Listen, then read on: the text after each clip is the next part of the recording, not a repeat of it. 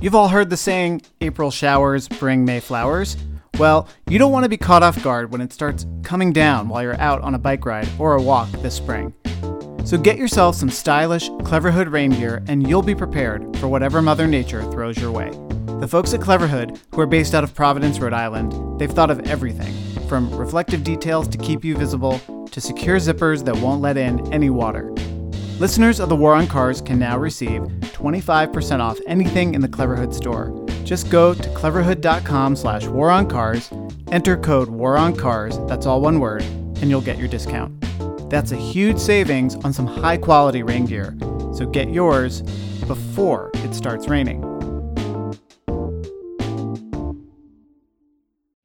WCAR, The Car. Welcome back to WCAR News. An update on our top story. A massive 18-wheel truck still stuck on Lower Manhattan's Canal Street. This crisis, which has captured the attention of the region and brought commerce to a grinding halt, continues on into its 6th hour. This ongoing disaster has caused untold economic losses and sent tons of carbon emissions into the atmosphere.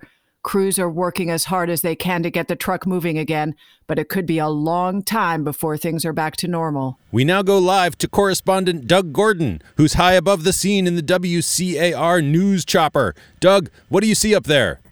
Aaron, Sarah, this thing is totally jackknifed. If I look closely, I can make out the words "ever-driven" on the side of the trailer, although with this city's trucking regulations, who owns and operates it is anyone's guess. It's causing major traffic problems from Brooklyn to Jersey. UPS, FedEx, the Postal Service, they all have to find alternate routes to complete their deliveries. Except for every weekday at rush hour, I have never seen anything like this. Doug, can you give our listeners a sense of just how big the Ever-Driven is? The scale of this thing is hard to comprehend. From end to end, it's 72 feet long. Now for reference, that's equivalent to over 12 bicycles lined up in a row. And so the Canal Street Ever-Driven crisis drags on into its 7th hour. Doug, thanks for the report. It looks like if you selected one-day Amazon Prime shipping, or if you're waiting for that new Peloton, you'll have to wait a lot longer. WCAR, The Car. This is the War on Cars. WCAR, The Car. I'm Sarah Goodyear. With me are my co-hosts, Aaron Napperstack and Doug Gordon. Hello. Hey, what's up? On this episode, we're going to look at some other recent transportation stories, ones that don't have to do with ships being stuck in canals. But before we get to those, a listener sent in a voice memo that is related to our recent episodes on e-bikes. Hi, War on Cars. Dana from California here. I feel like the cycling community needs more discussion of how the e-bike revolution sources its batteries. Making batteries requires mining lithium, nickel, and other raw materials and building infrastructure which just is bad for the environment. There's no way around that. The battery industry perpetuates climate change and environmental injustice. E-bikes are great, but we should know the true price of this accessibility and convenience. Thanks. That's a good one. Mm-hmm. Dana is absolutely right here. There have been reports from Amnesty International about child labor abuses in cobalt mines in the Democratic Republic of the Congo, multiple human rights violations against indigenous people in South America, where a lot of our lithium comes from. These issues with batteries are really serious, and they're on multiple fronts. And I mean, it's interesting because they echo a lot of the other problems that transportation technology has caused for generations. And I think for anybody considering buying an e-bike, there are things you can do. You can ask the companies from which you're potentially buying one, how do they source their batteries? What are the labor practices? And also at the tail end of its life, you know, when your battery dies, how do they replace it? How do they recycle it? Because a lot of these things just wind up in the trash, and that's terrible for the environment. When they can actually be upcycled into smaller electronics, because they might not have enough juice to power your cargo bike, but they could power a phone or a radio or something like that. Yeah, I mean, I think it's something that we should really try to dive into in a future episode. It's a really good topic. And honestly, I think, you know, we don't really even know what the answer to that question is. Batteries are becoming a huge part of the energy mix.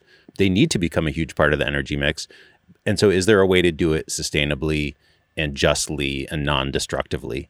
And we should try to do an episode on it. We should talk to people who actually know some of the answers to these questions. Yeah, definitely. Yeah, thank you, Dana. Thanks, Dana. So let's get to the news. There's been a lot of news this past month. One of the really sad pieces of news is about Sean Bradley, former NBA player who was hit by a driver when he was riding his bike. Yeah, and the thing, obviously, that struck us about this was that in much of the news reporting, this was referred to as a bicycle accident.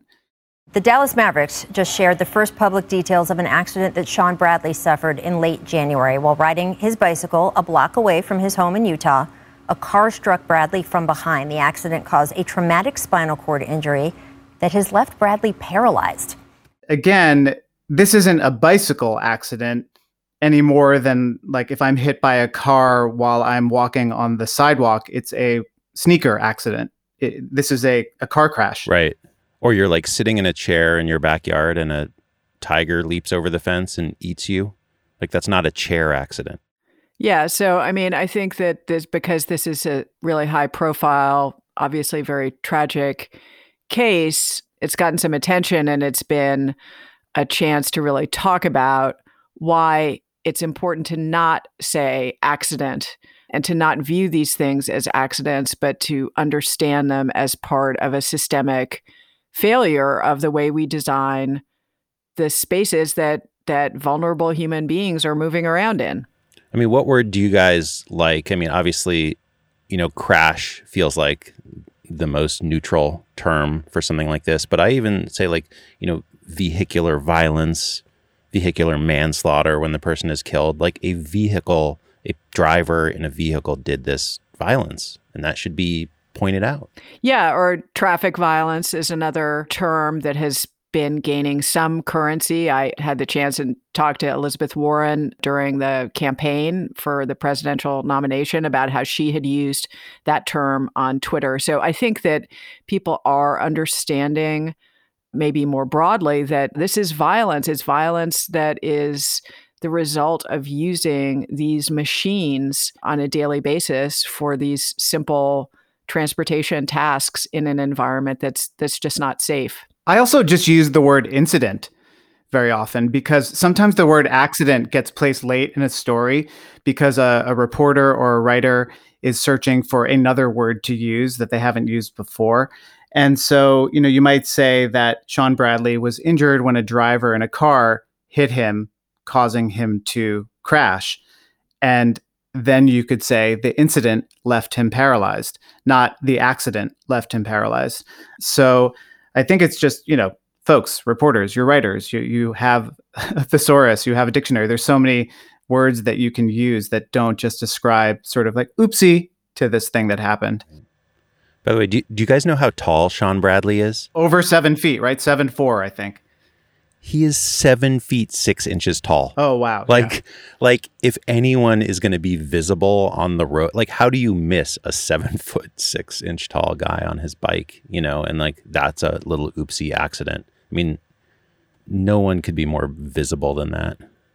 The way you miss it is you're in a car and yeah, a huge car. You can't relate to the world around you like a normal person when you're in a car.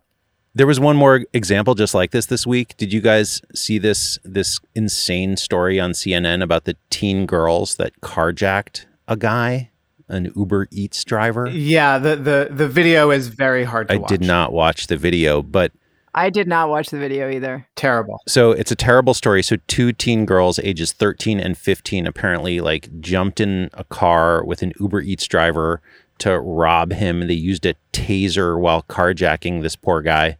But then CNN tweets out, police said the girls 13 and 15 assaulted an Uber Eats driver with a taser while carjacking him, which led to an accident in which he was fatally injured.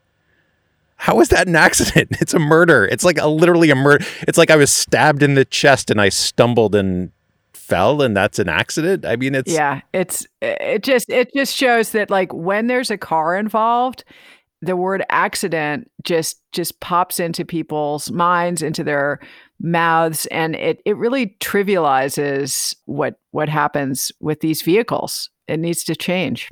I think this is another thing we should do an episode on, about the history of this word accident and the people who are working to change how news reporters talk about this. I know the AP updated its style book a few years ago to ask its reporters not to use the word accident in such instances. All right, so I want to turn to one of my personal superheroes, Lina Hidalgo. She is the Harris County judge in Texas. That's kind of like she's the top official in the Houston area. She's just 29 years old. She was elected in 2018.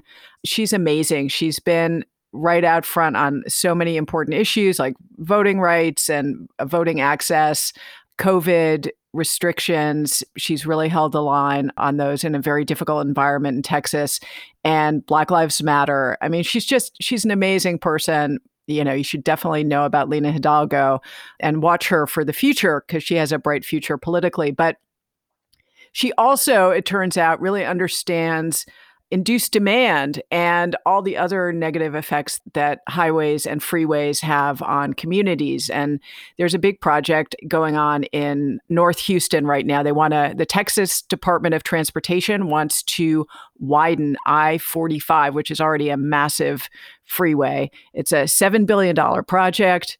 And she put out this video that talked about all the reasons this freeway is a bad idea, how it would be bad for the environment, how it would put children's health at risk and displace thousands of residents and businesses in Black and brown communities especially.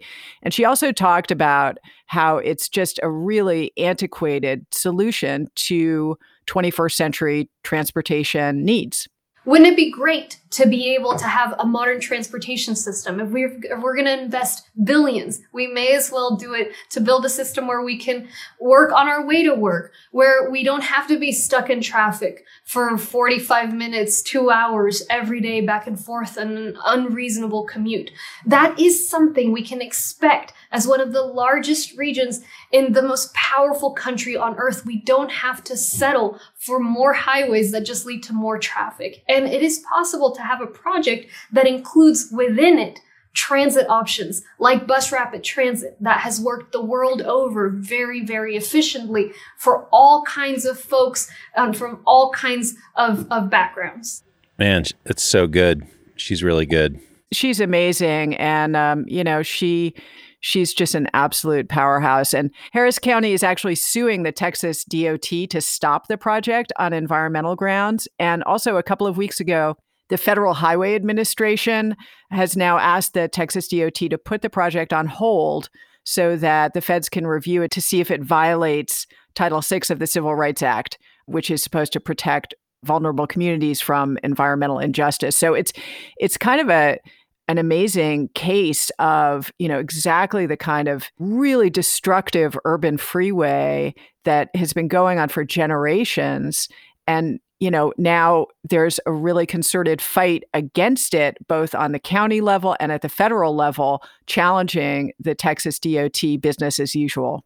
And I really encourage all of our listeners to watch this video. We'll put a link to it in the show notes because it is a masterclass in communications. Because in 5 minutes, she does more to inform people about the legacy and history of destructive highway building and what a 21st century transportation system looks like. I think she does that more in 5 minutes than you could get in like graduate school and an entire course. She does such a great job at this. And it is obviously specifically about Houston and that project, but it should be watched by, I think, anybody across the country about why we should no longer be widening or building any more highways. I think my favorite part of it was just at the start there. Wouldn't it be great to be able to have a modern transportation system? Like the way that she frames the automobile up front as something from the 20th century, as something that is antiquated and outmoded and old and not modern. And, it's like, especially in a place like Texas where, things are big and new and, people believe in in like the American way, we believe in like technology is going to fix things. I just think it's so great to frame the car as being non-modern. Yeah, that was really awesome.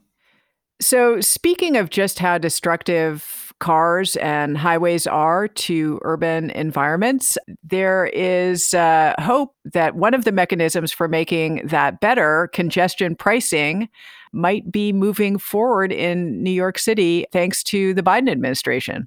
Yeah, so totally. I mean, it's like the white whale of transportation policy in New York City. We're finally maybe going to catch it.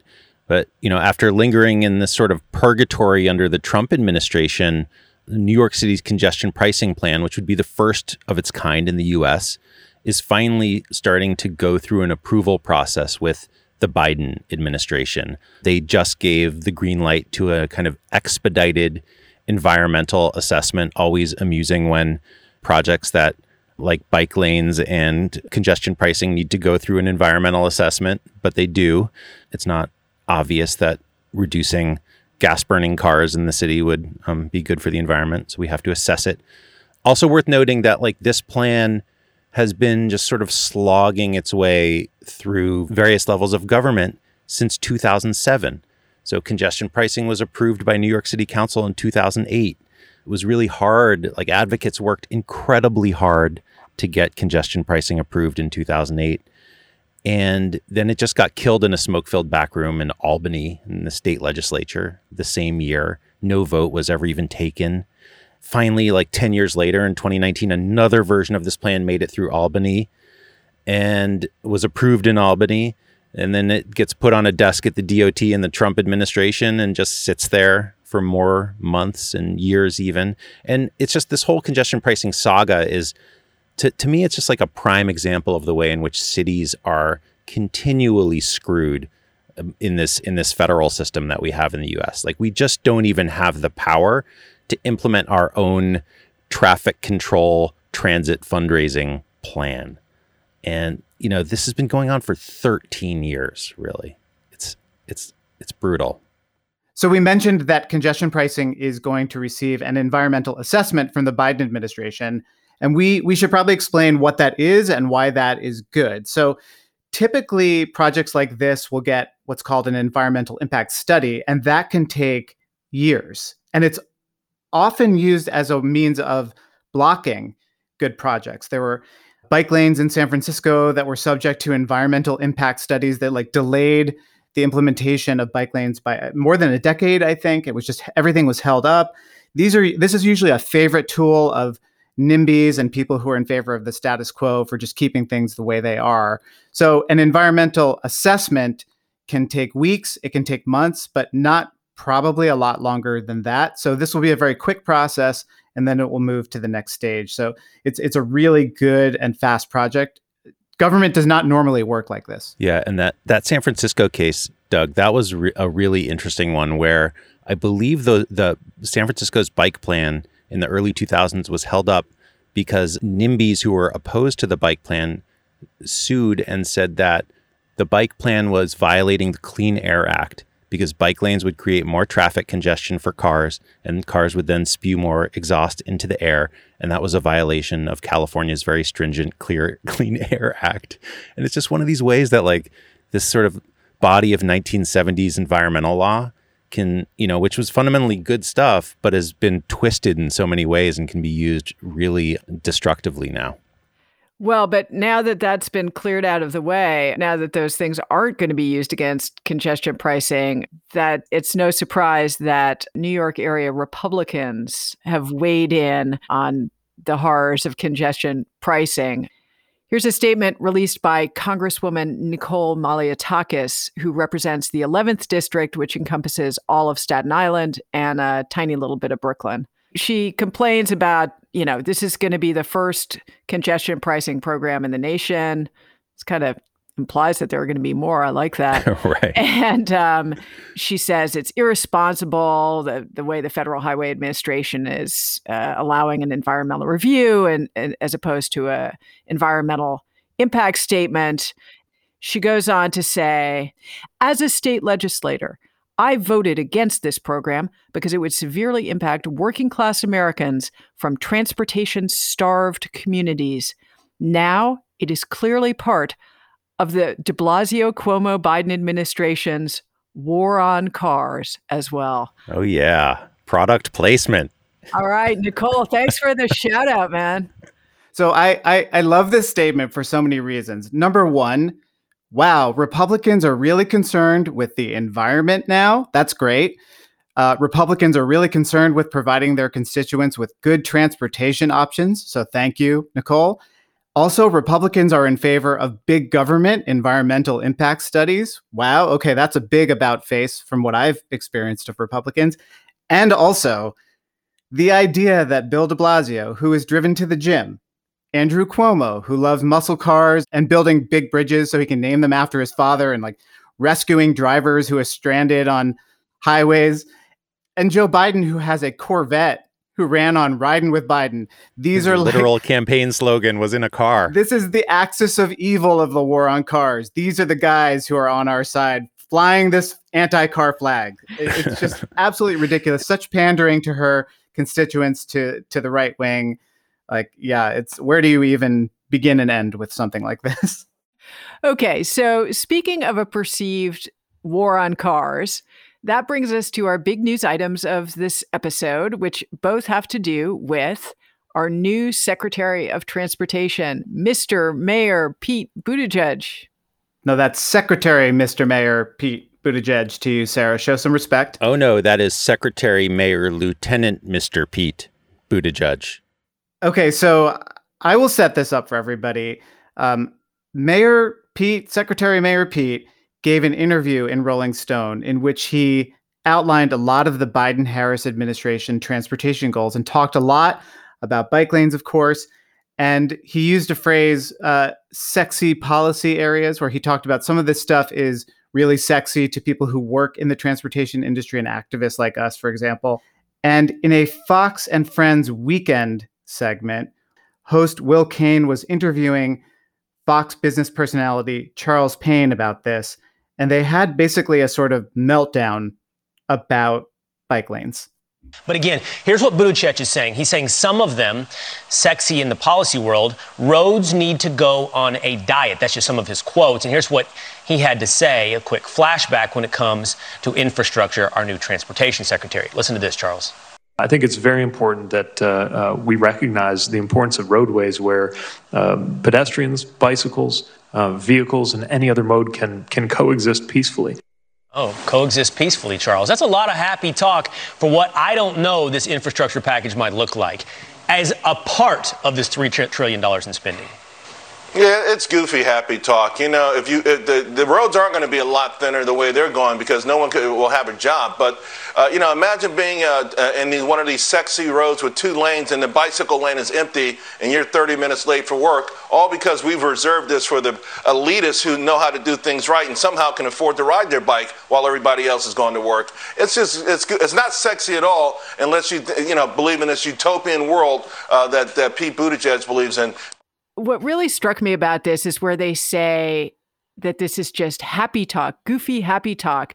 The idea that people who drive cars and people who walk and ride bicycles can coexist peacefully is just happy talk. I mean, it's just so cynical and so dark to see the world this way. I mean, and totally fails to acknowledge that anyone and everyone who has ever been inside of a car has also been outside of a car. I mean, these are not two separate species of creature. Right. It just seems like they're really just trying to hit a lot of hot buttons. So, Secretary Mayor Pete wants us to coexist peacefully. That's offensive. That's offensive to us. This notion of peaceful coexistence. How dare he try to assert that on America's streets and roadways? And then, of course, they follow that up with the elitist trope that the person on the $250 bicycle is the elitist, whereas the non-peacefully coexisting guy in the $100,000 Cadillac Escalade, he is the salt of the earth. He is the working man. It's kind of all there in this clip. The big thing I was thinking about this, I have a running Twitter bit where I am asking Secretary Pete to come on the program. I might describe it more as hounding than asking, Doug. It's not bordering into harassment territory yet. Not yet. We're getting the Secret Service has not shown up at my door asking me to stop this. Okay, that's good. So I have this running bit where I keep asking him to come on the show. And I'm sure people on his staff listen to the podcast, not everybody, but maybe a few. And I am sure that they are afraid of getting him on the podcast and having the right wing freak out about Secretary Pete, your new transportation secretary, going on a podcast called The War on Cars. And my answer now is the right wing is already freaking out about it. You might as well just embrace it. Secretary Pete, please come on. Just do it. Let's get it over with. We'll have a great time. You have nothing to lose. You have nothing to lose. Exactly. They think you're a communist. They think you want to impose weird sexy bike lanes on America. It doesn't matter. You can come on The War on Cars. And isn't that maybe just what Secretary Buttigieg's role has maybe shaped up to be in this administration anyway? Right, exactly. So it's like his role in the cabinet is to be culture war cannon fodder. So you get Fox and Friends chattering about liberals, using cargo bikes on sexy bike lanes to take a load of Dr. Seuss books to a composting facility.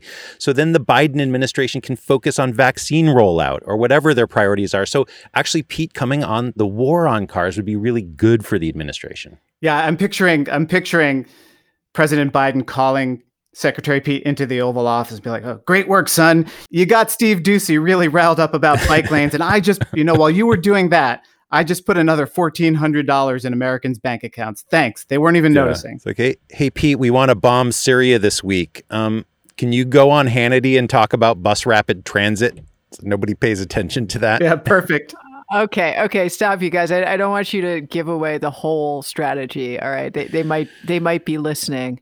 We're just trying to help Secretary Mayor Pete. Mayor Pete, come on the podcast. Let's do this. It'll be so good for you, Pete. Secretary Mayor Pete. Secretary Pete actually just exploded another little bombshell in The War on Cars when he talked about the possibility of pricing vehicle miles traveled, or VMT, instead of the gas tax as a way to fund infrastructure.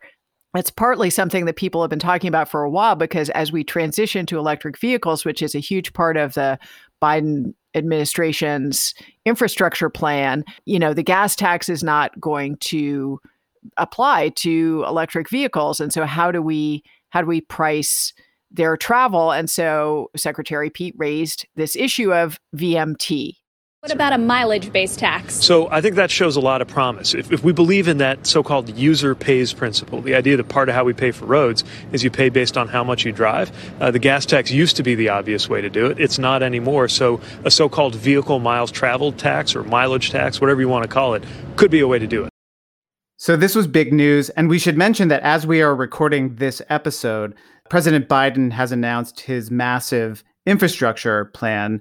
I think it's something we'll probably get into on a future episode once we see the details and can talk about them with someone. But the VMT tax idea that Secretary Pete floated on that CNBC segment kind of erupted on Twitter and became a huge debate, especially among the urbanist crowd, with some people saying, "Oh, that's regressive." Other people obviously saying that it's necessary to fund infrastructure. Where do you guys come down on that debate? Yeah, I mean, it's interesting. So VMT taxes the amount that you travel. So obviously, if you have a longer commute, if you live further away from your job or the places where you need to go every day, school, grocery stores, whatever, if you have to drive a long distance to get to the things you need, then vehicle miles travel taxes would be potentially more regressive, especially if you are not wealthy. If you're a poorer person who's been forced out of the urban core and you need to drive long distances. I thought Angie Schmidt, a friend of the pod, Angie Schmidt, had a really great point on Twitter where she pointed out that this particular view of regressive taxation, where poorer people live on the outskirts and are forced to drive a lot, that is truer in big coastal cities than it is in most other American cities. And Angie pointed out the way in which, where she lives and where I went to high school, actually, Cleveland, the wealth has actually fled the urban core.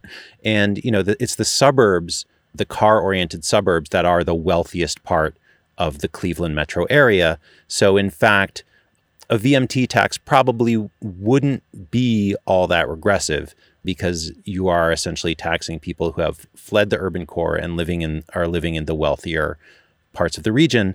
But so much Twitter discourse is driven by us coastal elites that, we sort of weren't seeing that, she thought. Well, I mean, I do think that the one place where I could see it being problematic is in big, empty rural states like Maine or Nevada or Montana, where people really do have to cover enormous distances just to go to the hospital or go to school. I mean, that's something in truly rural areas that I think is an issue. Obviously, those are people who probably are hit pretty hard by gas taxes as well. And I do believe that there can be solutions for some of that stuff, but it seems clear and has seemed clear for a while that we're going to have to transition away from using the gas tax. It hasn't even been raised in most places, for practically a generation. It's not an effective funding mechanism, and it needs to be completely rethought. I mean, in fact, it hasn't been raised. The federal gas tax has not been raised since 1993. It's 18.4 cents a gallon and remains 18.4 cents a gallon.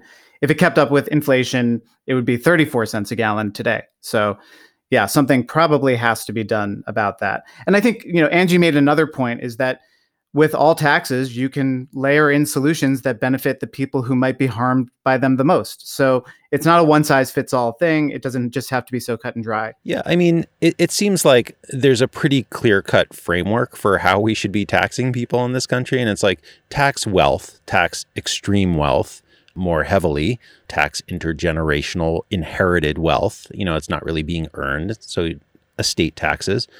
And also tax fossil fuels. So one concern I have with the VMT tax is that you are putting a little bit of discouragement on the transition to electric cars. And that's something we should probably be incentivizing more than we should be discouraging right now. So there's ways to do this. There's ways to design taxes that work for everyone and that are progressive. And it's just like, it doesn't have to be this like black and white, social media freak out.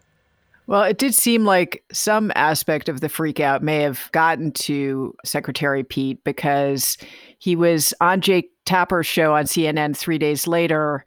And I don't know, you guys listen to this and tell me whether you think he put the VMT car back in the garage and shut the door on this one. Said also that a mileage tax showed, quote, a lot of promise as a way to help pay for the plan. That tax would charge people for how many miles they drive. Is that under consideration? No, that's not part of the conversation about this infrastructure bill. So just want to make sure that's really clear. But you will be hearing a lot more details in the coming days about how we envision being able to fund this. And again, these are carefully thought through, responsible ideas that ultimately are going to be a win for the economy and need to be compared to the unaffordable cost of the status quo. Okay, so something of a backtrack on that. I do love Tapper at the end there. Sort of like, all right, so you're walking that back. Okay, thanks. Isn't it great that like Pete is putting these issues on the table? Like these are like policy issues that our wonky little transportation nerd community has been talking about for years and no one outside of it pays attention to. And I just think it's actually really, really healthy that these issues are just being put on the table on like, big, Sunday morning news shows and places like that, Fox and Friends.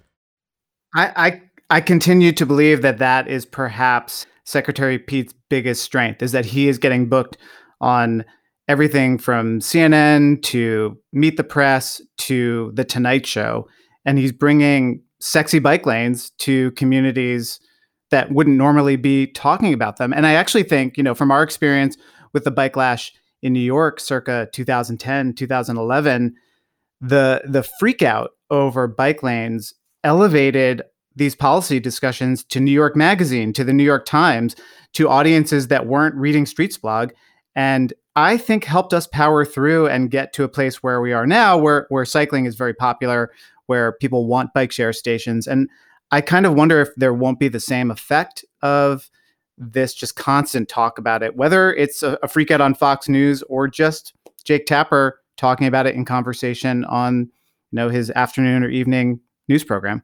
Also, it really says something about how important the Biden administration thinks transportation policy is, that they put a media star in that position. So he walked it back, but now America knows what VMT is. That's an improvement. Yeah, that's good. That's real civic education. Who needs that urban planning degree? Just get Mayor Pete on TV talking about this stuff. And Lina Hidalgo, please. And Lina Hidalgo, exactly. That's it for this episode of The War on Cars. Please support us. You can go to thewaroncars.org and click on Support Us. And that way you will get taken to our Patreon page. You'll be able to sign up for all sorts of cool stuff like stickers, t-shirts, and you'll be able to keep us going. We're starting to put up a lot of exclusive content on our Patreon page. So if you're a subscriber, you'll have access to those special episodes. In fact, Doug, you just released a bonus episode interview, right? Yeah, I interviewed Michael Kovill Anderson, the Danish urban designer and writer and speaker, about kind of lessons from his city, especially during lockdown. So check it out. A big thank you to our top Patreon supporters, Charlie G. of Human Powered Law in Portland, Oregon, the Law Office of Vaccaro and White in New York, Drew Rains, and Virginia Baker. And don't forget, listeners of The War on Cars can receive 25% off the purchase of stylish rain gear for walking and biking from our friends at Cleverhood. Just visit cleverhood.com/waroncars. Enter code WARONCARS at checkout for your discount. And check out our store. Also, we've got a lot of new merchandise in the War on Cars store. We have a coffee mug. We have sweatshirts, t-shirts, even a little zip-up hoodie. We have a really cool sticker that people are going mad for. Yeah. Such a good sticker. So go to thewaroncars.org, click store. You'll be taken to our new store. It's worth checking out. And please follow us on Apple Podcasts and leave a review because that helps people find us, and we want people to find us. This episode was edited by Ali Lemer. Our theme music is by Nathaniel Goodyear. Our logo is by Danny Finkel of Crucial D Design. I am Aaron Naperstack. I'm Sarah Goodyear. I'm Doug Gordon. And this is The War on Cars.